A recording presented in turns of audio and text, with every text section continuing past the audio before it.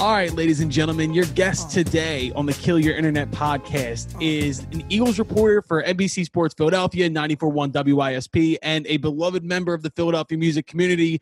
We have Reuben Frank with us today. Rube, how we doing, buddy? Doing great. How are you doing? I'm outstanding, man. I got to say, we have a lot of guests on this podcast, but I don't remember the last time the band was as excited when I said I got Reuben Frank this week. They were really excited, I swear to God. Yeah, well, let's see what they're saying when we're done. They're going to be like, come on. Come on. Who's this guy?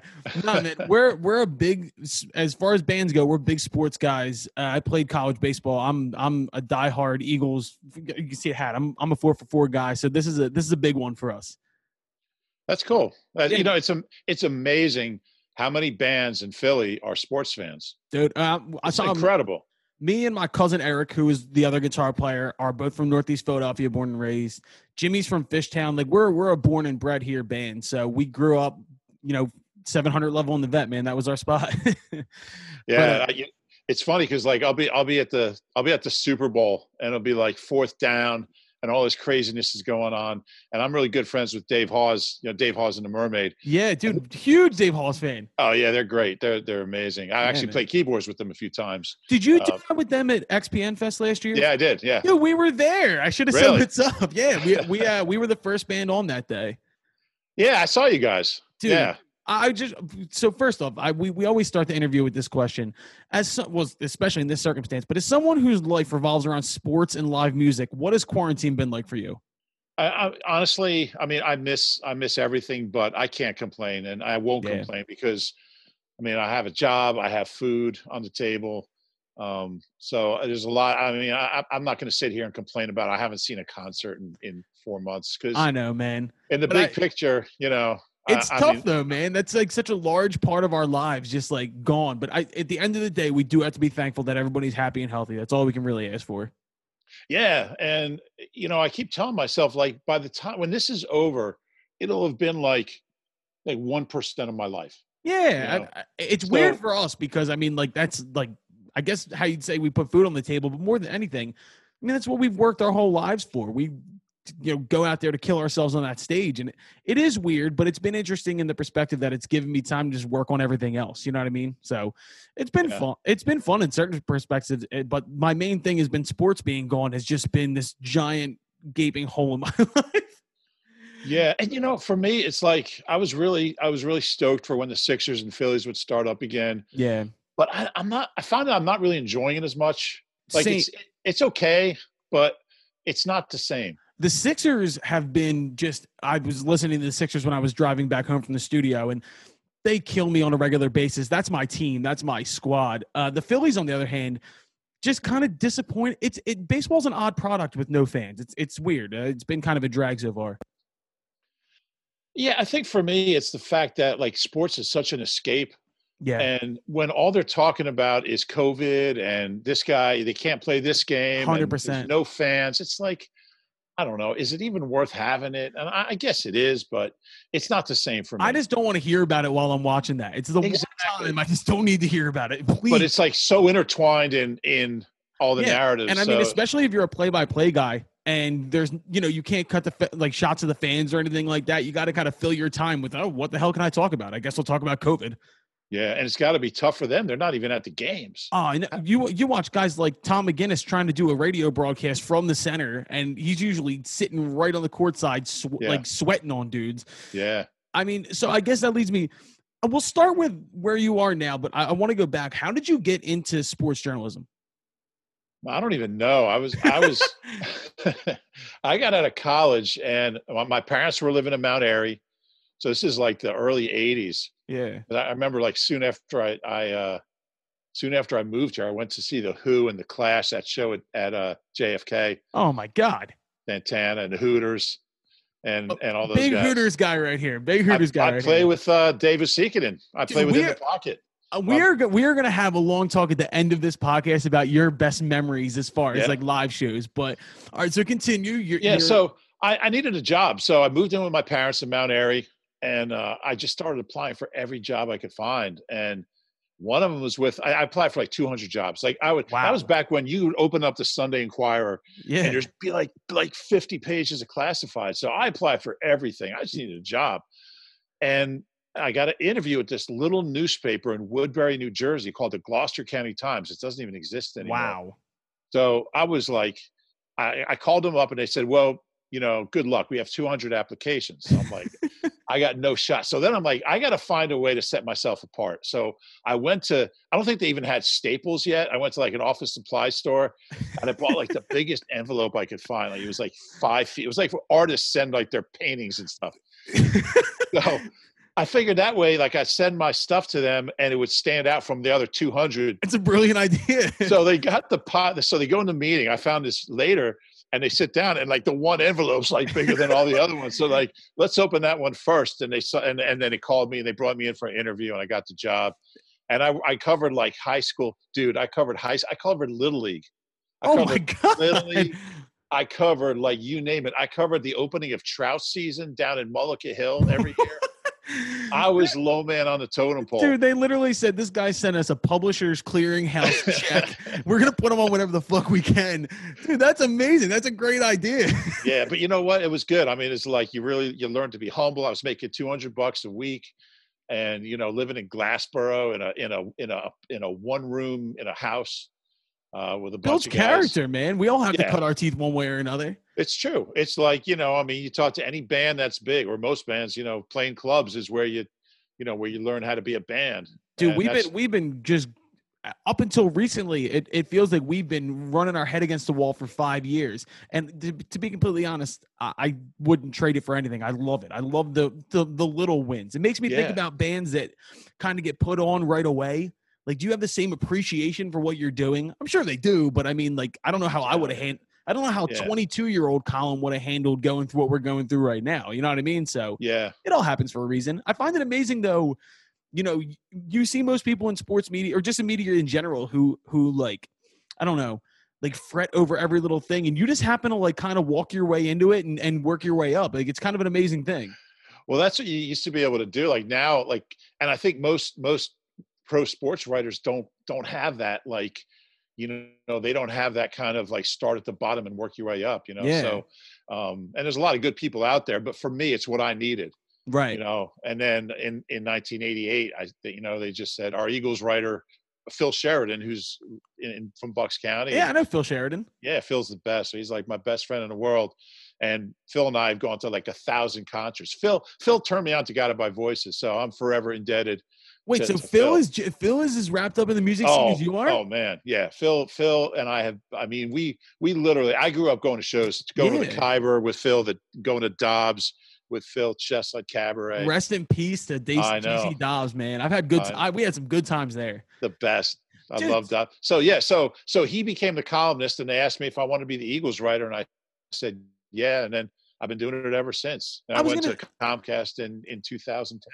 So 88 is kind of an odd time for the Eagles, looking back at it. And I guess you've seen it all. You've lived through all of this. I mean, getting your start with the Eagles back in those – who was the coach at that time? Kotite? Or who was the coach at that point? That was Buddy. I covered last 2 years. Buddy.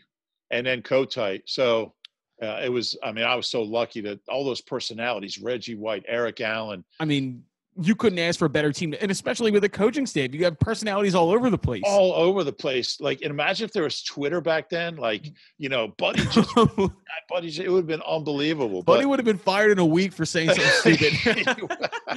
You're totally right.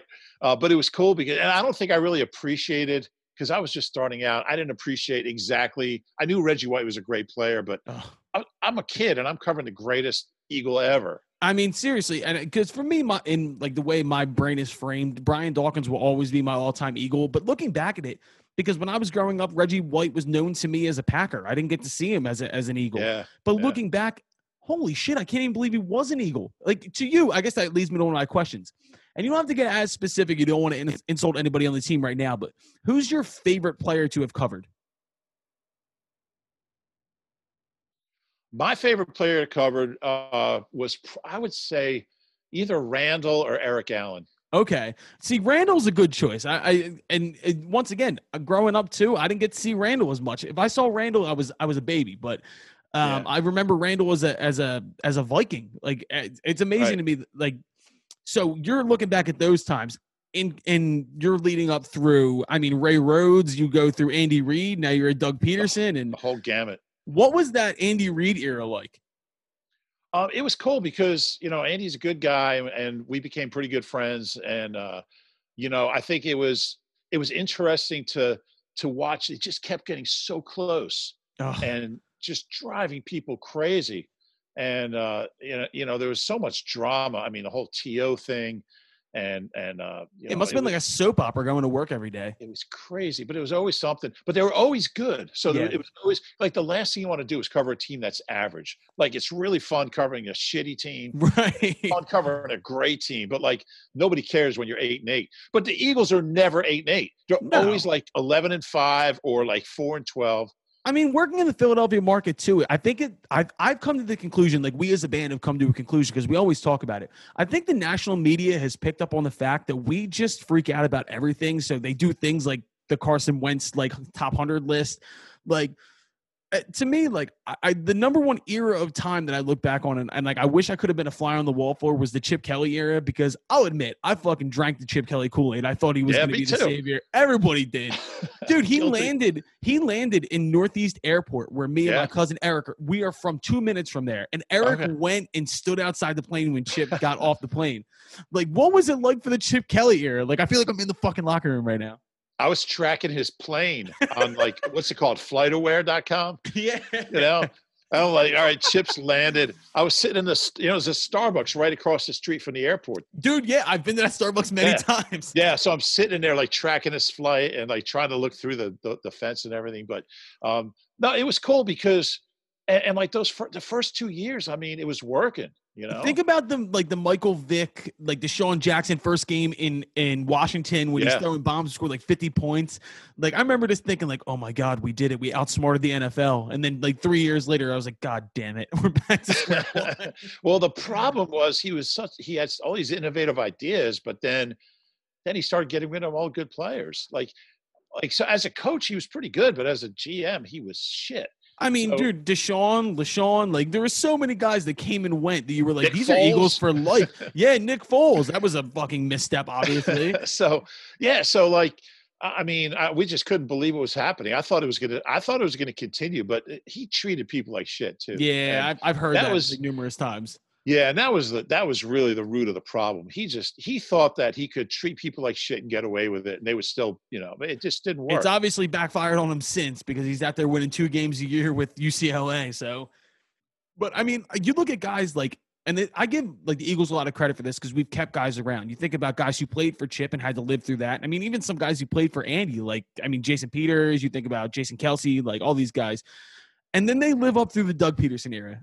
Give me an idea of what it was like to cover the Super Bowl, like just that whole year. Because I know for myself, I cried twice that year. I cried when Carson blew his ACL out, and my then girlfriend, now wife, had to watch me lay across my bed, bawling my eyes out because I was like, "You don't get it." I was like, "This was our fucking year. We're 13-3." Like, and then I cried for 4 days and we won the Super Bowl. Like, what was that like as someone who's been a part of the Eagles organization on the outskirts for a long time to see it actually happen? Yeah, it was. I always said I'm never going to retire until I cover Super Bowl. That a win, because like I was there in 2004, when they lost, but it was surreal. Like the whole scene in Minneapolis building up to it, there was no doubt in my mind they were going to win that game. I totally agree with that. And I'll tell you what, I've always been a big Nick Foles guy, and the day he got hurt, I remember standing there in the hallway at LA Coliseum talking to Nick, and like people wanted to start Nate Sudfeld in the playoffs because oh my God, because Foles didn't do a lot after he replaced Carson. No, he didn't even do a lot week 1 of the playoffs. I mean, that was a tough game. No. We barely skated out against Atlanta. Did enough, but then the next 2 weeks. But anyway, I remember having an epiphany. I'm standing there in LA Coliseum, and Nick's talking, and Malcolm Jenkins goes off in the hallway about we weren't even allowed in the locker room because the stadium's so old. So we're in the hallway talking to Malcolm, and he's like, did you guys watch Nick in 2013? Like, did you see the throws he made once he got comfortable, once he had a week to prepare? Like, and I started thinking, all right, they're the number 1 seed, or I think they clinched a bye in that LA game, and then they clinched the number 1 seed the next week. But I'm thinking all they have to do is win probably win 2 home games and they're in the Super Bowl. Nick Foles threw 27 touchdowns and 2 picks. He can win 2 games. Yes, he can. And I remember flying back on the red eye from L.A. after Carson. I'm a huge Carson guy, but I remember thinking, they're going to win the fucking Super Bowl with Nick Foles. And I was so sure of it. And I wrote a column about it, which I read back now and I'm like, I don't know how I knew that, but there was no doubt in my mind because that was a team. That wasn't one guy. That was a team. That was a team. And when you have 53 guys working together for one goal, that's what's possible. It was very odd because, at that point in time, the band, we were kind of in our Nashville phase. We were down there. We were working a lot. And I'm a songwriter too. So I was down there working on Music Row a lot. And so I never felt disconnected from the city. I still live here. My wife lives here and I was back and forth a lot, but there was this moment in time, and I think it was probably like right after Carson got hurt and we saw Nick win. We clinched the first seed, and I just felt this fucking overwhelming love of my goddamn city. And I was like, dude, we're going to do it. We're going to fucking do it. And I'm dead serious. I never in my life I've never cried in front of my wife up until that point. I cried for 4 straight days. I woke up crying the next day. I cried at the parade. It was just, I think because you're from the area, you've been in the area long enough, you know what this means. And I can't believe the city's still standing, to be completely honest, because I always said if the Birds win one, Philadelphia's gone. We're going to fucking blow this place up. You know when I cried? Dude, the next day, so it's Monday morning, and they have a press conference with the Super Bowl MVP at 8 o'clock. It was in the Mall of America. And I asked Nick something like, what do you want people to take away? What do you want people to learn from your journey? Almost retiring, getting cut by the Rams, just the whole, getting benched, everything. And he went on this whole thing about how he wanted to inspire people, and that's why he was put on the earth. And and he was and it got really quiet in the room, and I'm sitting there, and I'm sobbing. I'm like, yeah. I mean, it was such an emotional moment. And just to know that, like, sometimes I ask really dumbass questions. Of course. But for most of the time. But that moment, I knew what to ask, and I knew the answer would be profound. And I remember seeing that quote on, I think it was like Good Morning America or one of them shows. And they flashed the whole quote. And I'm thinking, if I didn't ask him that would never have existed.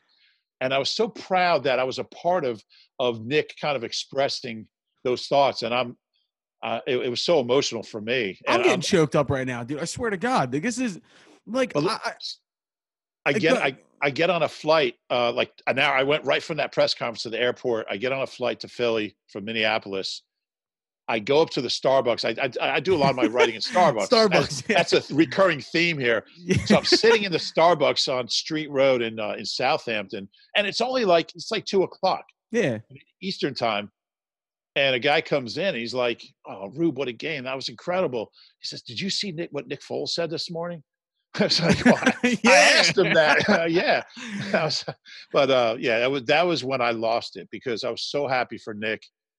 He's like one of the best people ever. And it's unbelievable. It feels like his arc, if there was a movie right now, like the arc for Nick ended perfectly with that. And there was kind of this peaceful, okay, now Nick can go and do whatever he needs to do. I'd welcome him back with open arms, but I mean, he did what he was supposed to do. And I mean, the moment when I really lost it was when I woke up the next morning and I still didn't believe that it actually happened. And I peek my head out from under the covers and I look at our bedroom TV, and it's just a slow-mo on SportsCenter of the confetti falling on Nick Foles. And I just started whimpering, and I pulled the covers over my head. And my wife was like, dude, are you serious? You're still crying? And I was like, I can't help it. It made me think about my grandma. My grandma lived in her family came from Italy, and she lived in Philadelphia until she was 83, passed away, never saw a Super Bowl. Watched the game every Sunday with her. Dude, it's a different relationship between the Birds and the city. It really is. And that's what people outside Philly don't get, is that, and that's what I got more than anything after the Super Bowl, was people telling me, I grew up going to games with my dad, with my grandpa, and they never saw it, and this is for them. And, Philly's different because people grow up in the same neighborhood as their parents and grandparents, in sometimes the same house. And yes. So being an Eagles fan is passed down generation to generation. It's like a family heirloom. It's like, it's like a piece of jewelry or a ring or something. I mean, I think about it. Don't get that. I mark most of the the moments in my life by what was going on. Like if you say 2004, I was sixth grade. I was in my neighbor's basement and freaking out. But you each of these moments, I remember sophomore year of college, watching the first game, Washington versus the Eagles. It was Chip's first year, and Right. being in the gym at Westchester University and watching that game and stopping with the entire gym and watching it.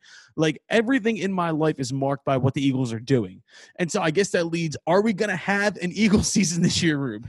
I used to shoot hoops in that gym back when Eagles training camp was in Westchester. Yeah, man. Yeah, we used to go over to that gym, the one on campus, not the one down. Yeah, South Campus. Yeah, because we used to work out for the baseball team down in the South Campus gym. But they put a beautiful new gym when I was a senior up on the regular campus. It's a great place, man. Shouts out Westchester University. My daughter went to Westchester, just graduated. So really? Yeah, it was funny because her condo senior year was right across the street from Farrell Stadium. So oh, really? I would go, drop off whatever groceries or whatever. Yeah. And I'm right across the street from where I watched Reggie and Randall. Unbelievable. Brown, right across the street from where training camp was. So it always brought back a lot of memories. You're right across the street from the place they used to make us run, and I would throw up every morning at 6 a.m. That's great. And then go up that hill back to the field house. Yeah. Dude, they used to punish us because I was a catcher. So they would make the catchers, because we were all fucking out of shape, make us run the hill. That was our thing. Dude, so looking at it now, we have no idea whether or not there's going to be an NFL season, and especially the number one news story of last week was the fact that Doug was the one who tested positive. What's the vibe you're getting right? I don't want to break news or anything like that. What's the vibe you're getting down there? No, I think players are scared. I mean, players are apprehensive. I think if it wasn't for look, I can't imagine a Sunday in the fall without football. Me neither. But I don't know how they're going to do it. I don't know how you can safely do it. You can't social distance when you're playing football. And especially because you got to think about it. There's a 53-man roster. You really think, basketball, you're carrying 9 guys and a couple trainers. Right. There's got to be close to 80, 90 people on the sideline for every game. And you got to have all those guys traveling. Do you have any vision? Is there going to be a bubble? Or are they going to try and do it? Or are they just going to say, fuck it, let's go? I think, what I think they did? I think the NFL, when this all started in March, the NBA and the NHL and baseball all had a plan. Right. Or at least the NBA and the NHL did, right? We're going to no idea. Right. Yeah, right. And so they had a bubble. Excuse me. No, you're good. They had a plan. NFL's plan was, by August, it'll be gone. And then they never really had a plan. So nope. I don't know how football is a tackle game. Yeah. You can't, how do you, if one guy has it, everyone's going to have it. If you're an offensive lineman, you're shoulder to shoulder for 3 hours. There's no way to social distance in football. And there's a running joke in the band that we're NFL doesn't even give a shit. The NFL's a machine. They're not going to care one way or the other. I think you're right. I kind of feel for the players in the perspective. You're seeing a lot of guys opt out. And have the Eagles had anybody opt out yet? Just Marquise Goodwin. Oh yeah, that's right. Well, he has a son with an issue, correct? Well, he had, they had some issues. They got a daughter who's healthy. Yeah. He just doesn't want to. He just wants to be with his wife and his family. Understandable, man. Totally don't blame him. Yeah, I think there's a lot of money at stake. Every week that the NFL plays, I think it's $320 million in TV revenue is generated. Yeah, they're playing. They're playing one way or the other. So I think the NFL's if we can get 4 weeks out of this. Each team's going to make $50 million or whatever it is. I think that's the way they're looking at it. I don't think anybody believes they can play 16 games. I mean, you got to think about it too. I bartended in Center City for 4 years, and every Sunday we were wall to wall. You think about all the revenue in the city that's going to be lost from people going out to watch games and shit like that. It's really crazy to think about where we're at right now. But I mean, where's your bartend? City Tap House at 18th and Arch. Oh yeah. Yeah, man. Great times. There was a side corner bar that was my bar on Sundays, and I was the bartender who wouldn't pay attention to you because my back would be turned the whole time watching the game. So they stopped letting me work on the – I was not allowed to work. I've never been in a bar during an Eagles game.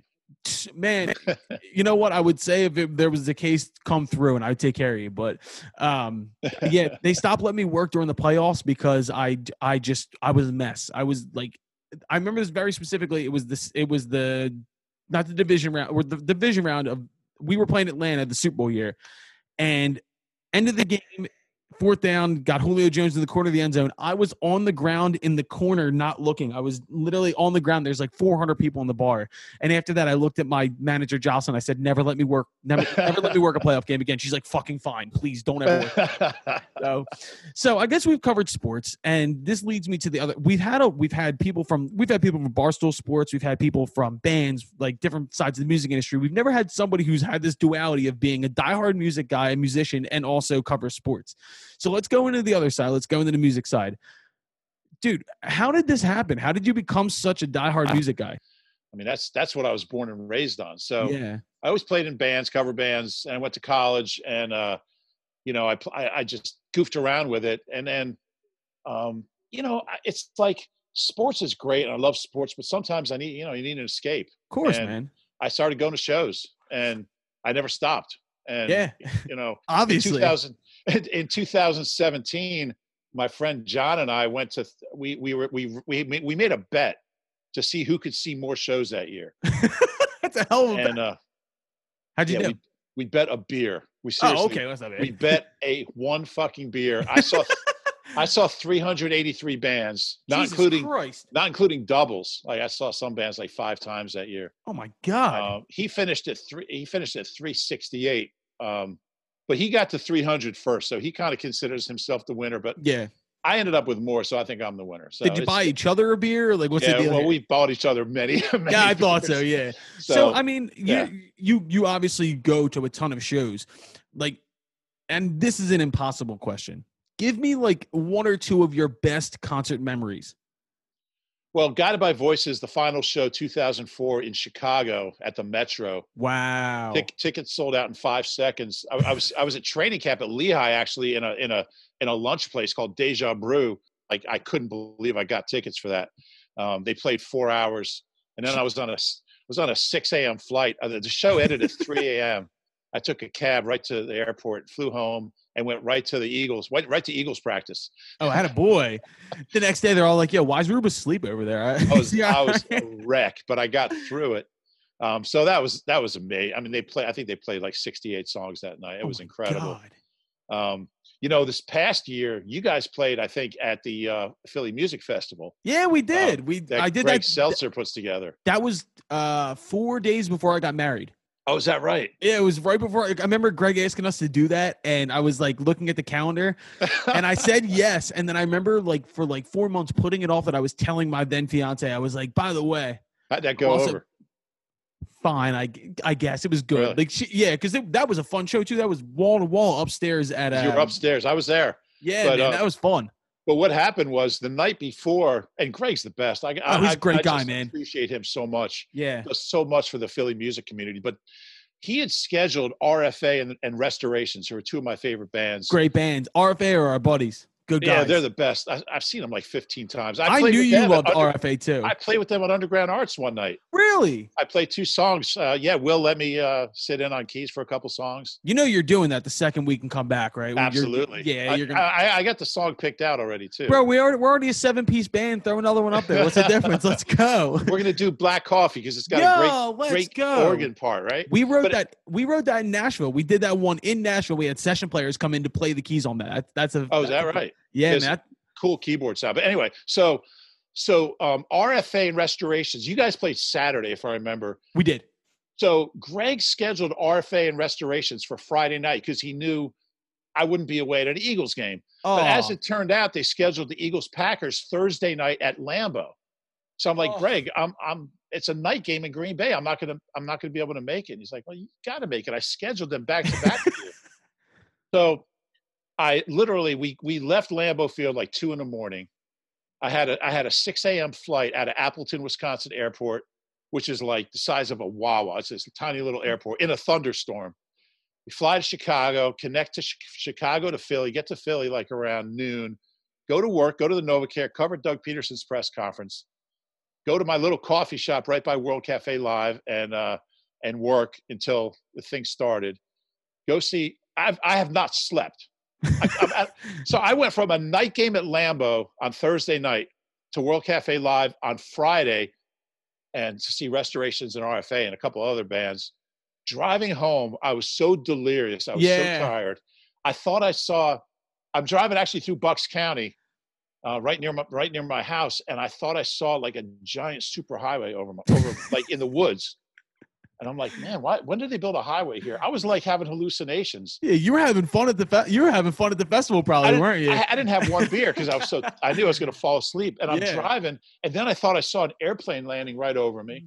Oh my God! But it was. So did you sleep for like 17 hours after that?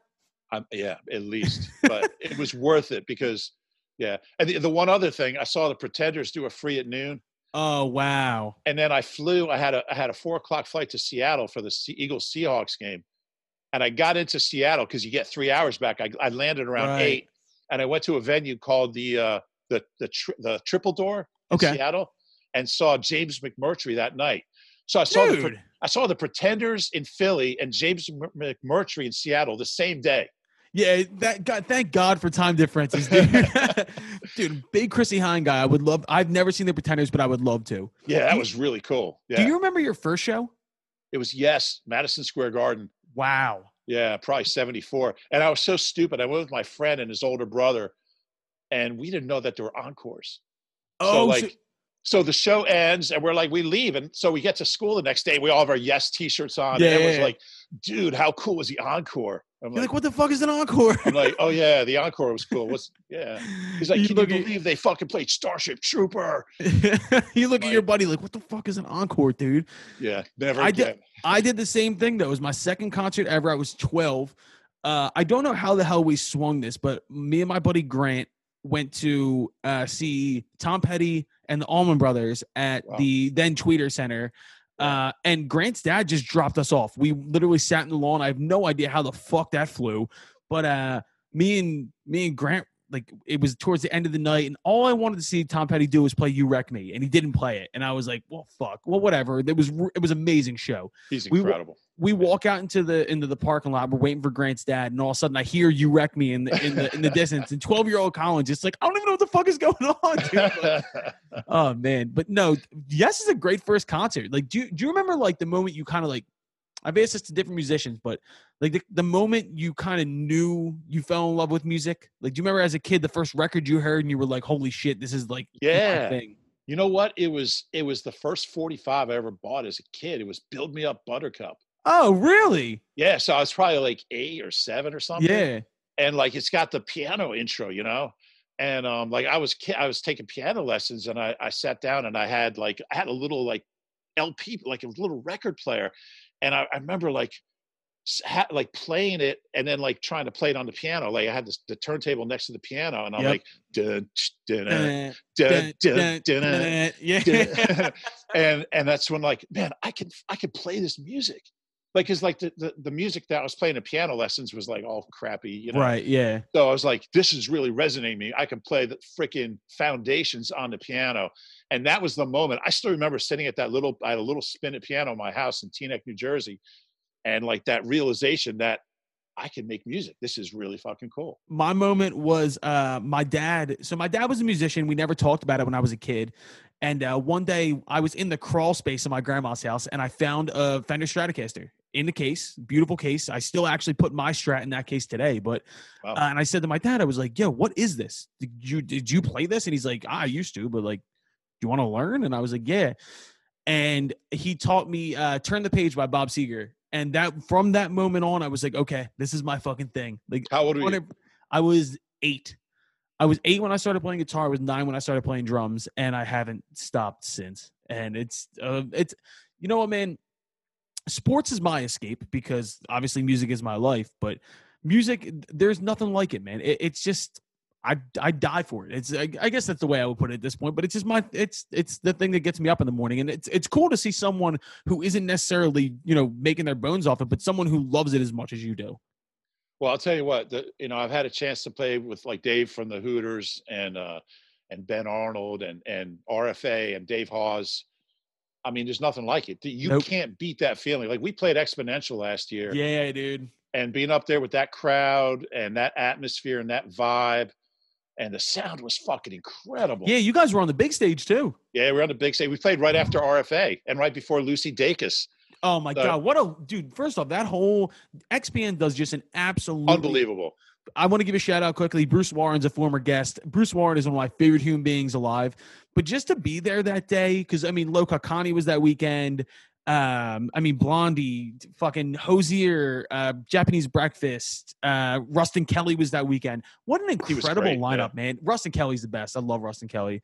Yeah, and like every year I go, I'm turned on to like 5 new bands that I never really listened to before, you know? I mean, like, I got to meet Raylan Baxter. Do you know Raylan Baxter by any chance? God, he's incredible. Dude, the best part was too, because I follow Raylan Baxter online and everything like that, and I'm like, this guy is a fucking weirdo, but I love his music. And then to meet him and have a conversation with him was the exact same guy. Like, I remember walking up to him being like, yo, huge fan, like, fucking love your music. And he looked at me and he said something real spacey and then just like laughed. And I was like, holy shit, he's the same fucking guy. Like, this is awesome.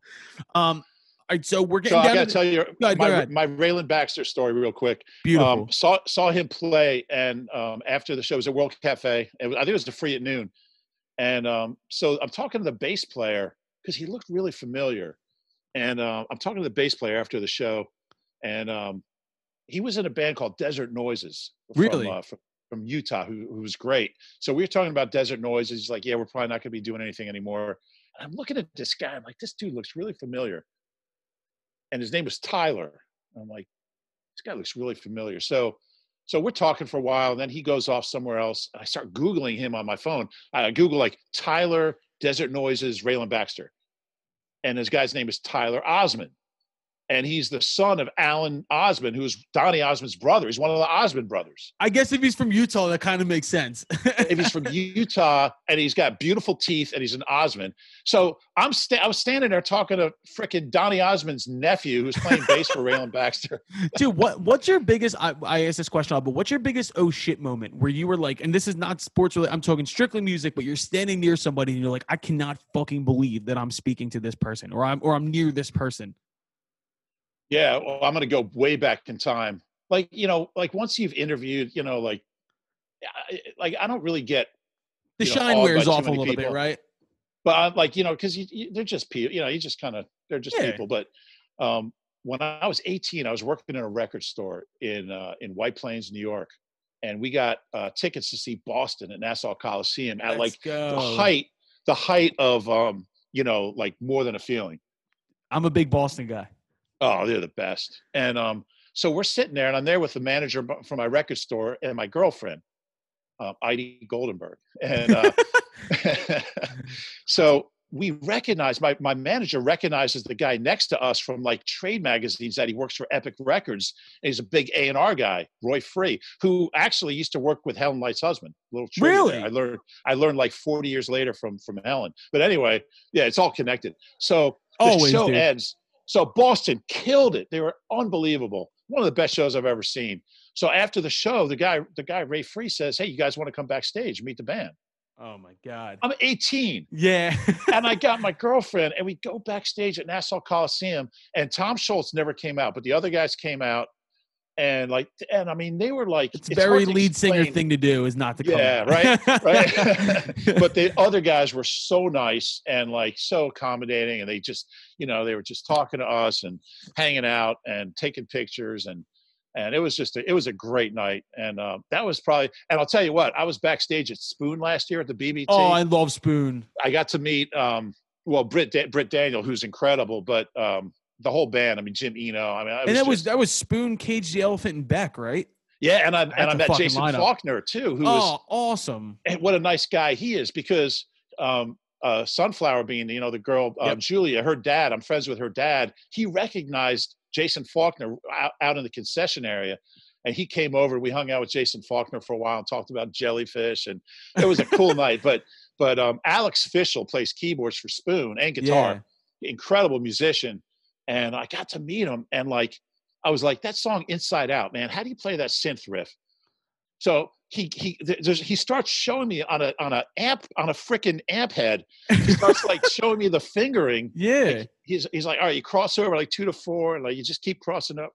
Like, that was a cool moment. I was like, you know, Alex freaking Fisher. I'm man. really glad I asked you that question because those are two really good fucking answers. Dude, Rube, this has been an absolute pleasure, man. I'm so glad you came on. Yeah, I love doing it, and I'm glad I got to know you. We're going to play some music as soon as this thing's over. Yes, sir. And I'll start. What key do you guys play live? Black Coffee. Black Coffee's in E. We play in open E. Yeah, so start working on it now, dude. We'll just let you rip it live. You got it. I can't wait. Rube, we will have you back on soon, buddy. I'm so glad we did this. Go Birds. Good to see you, man. Take care, man. All right, Rube.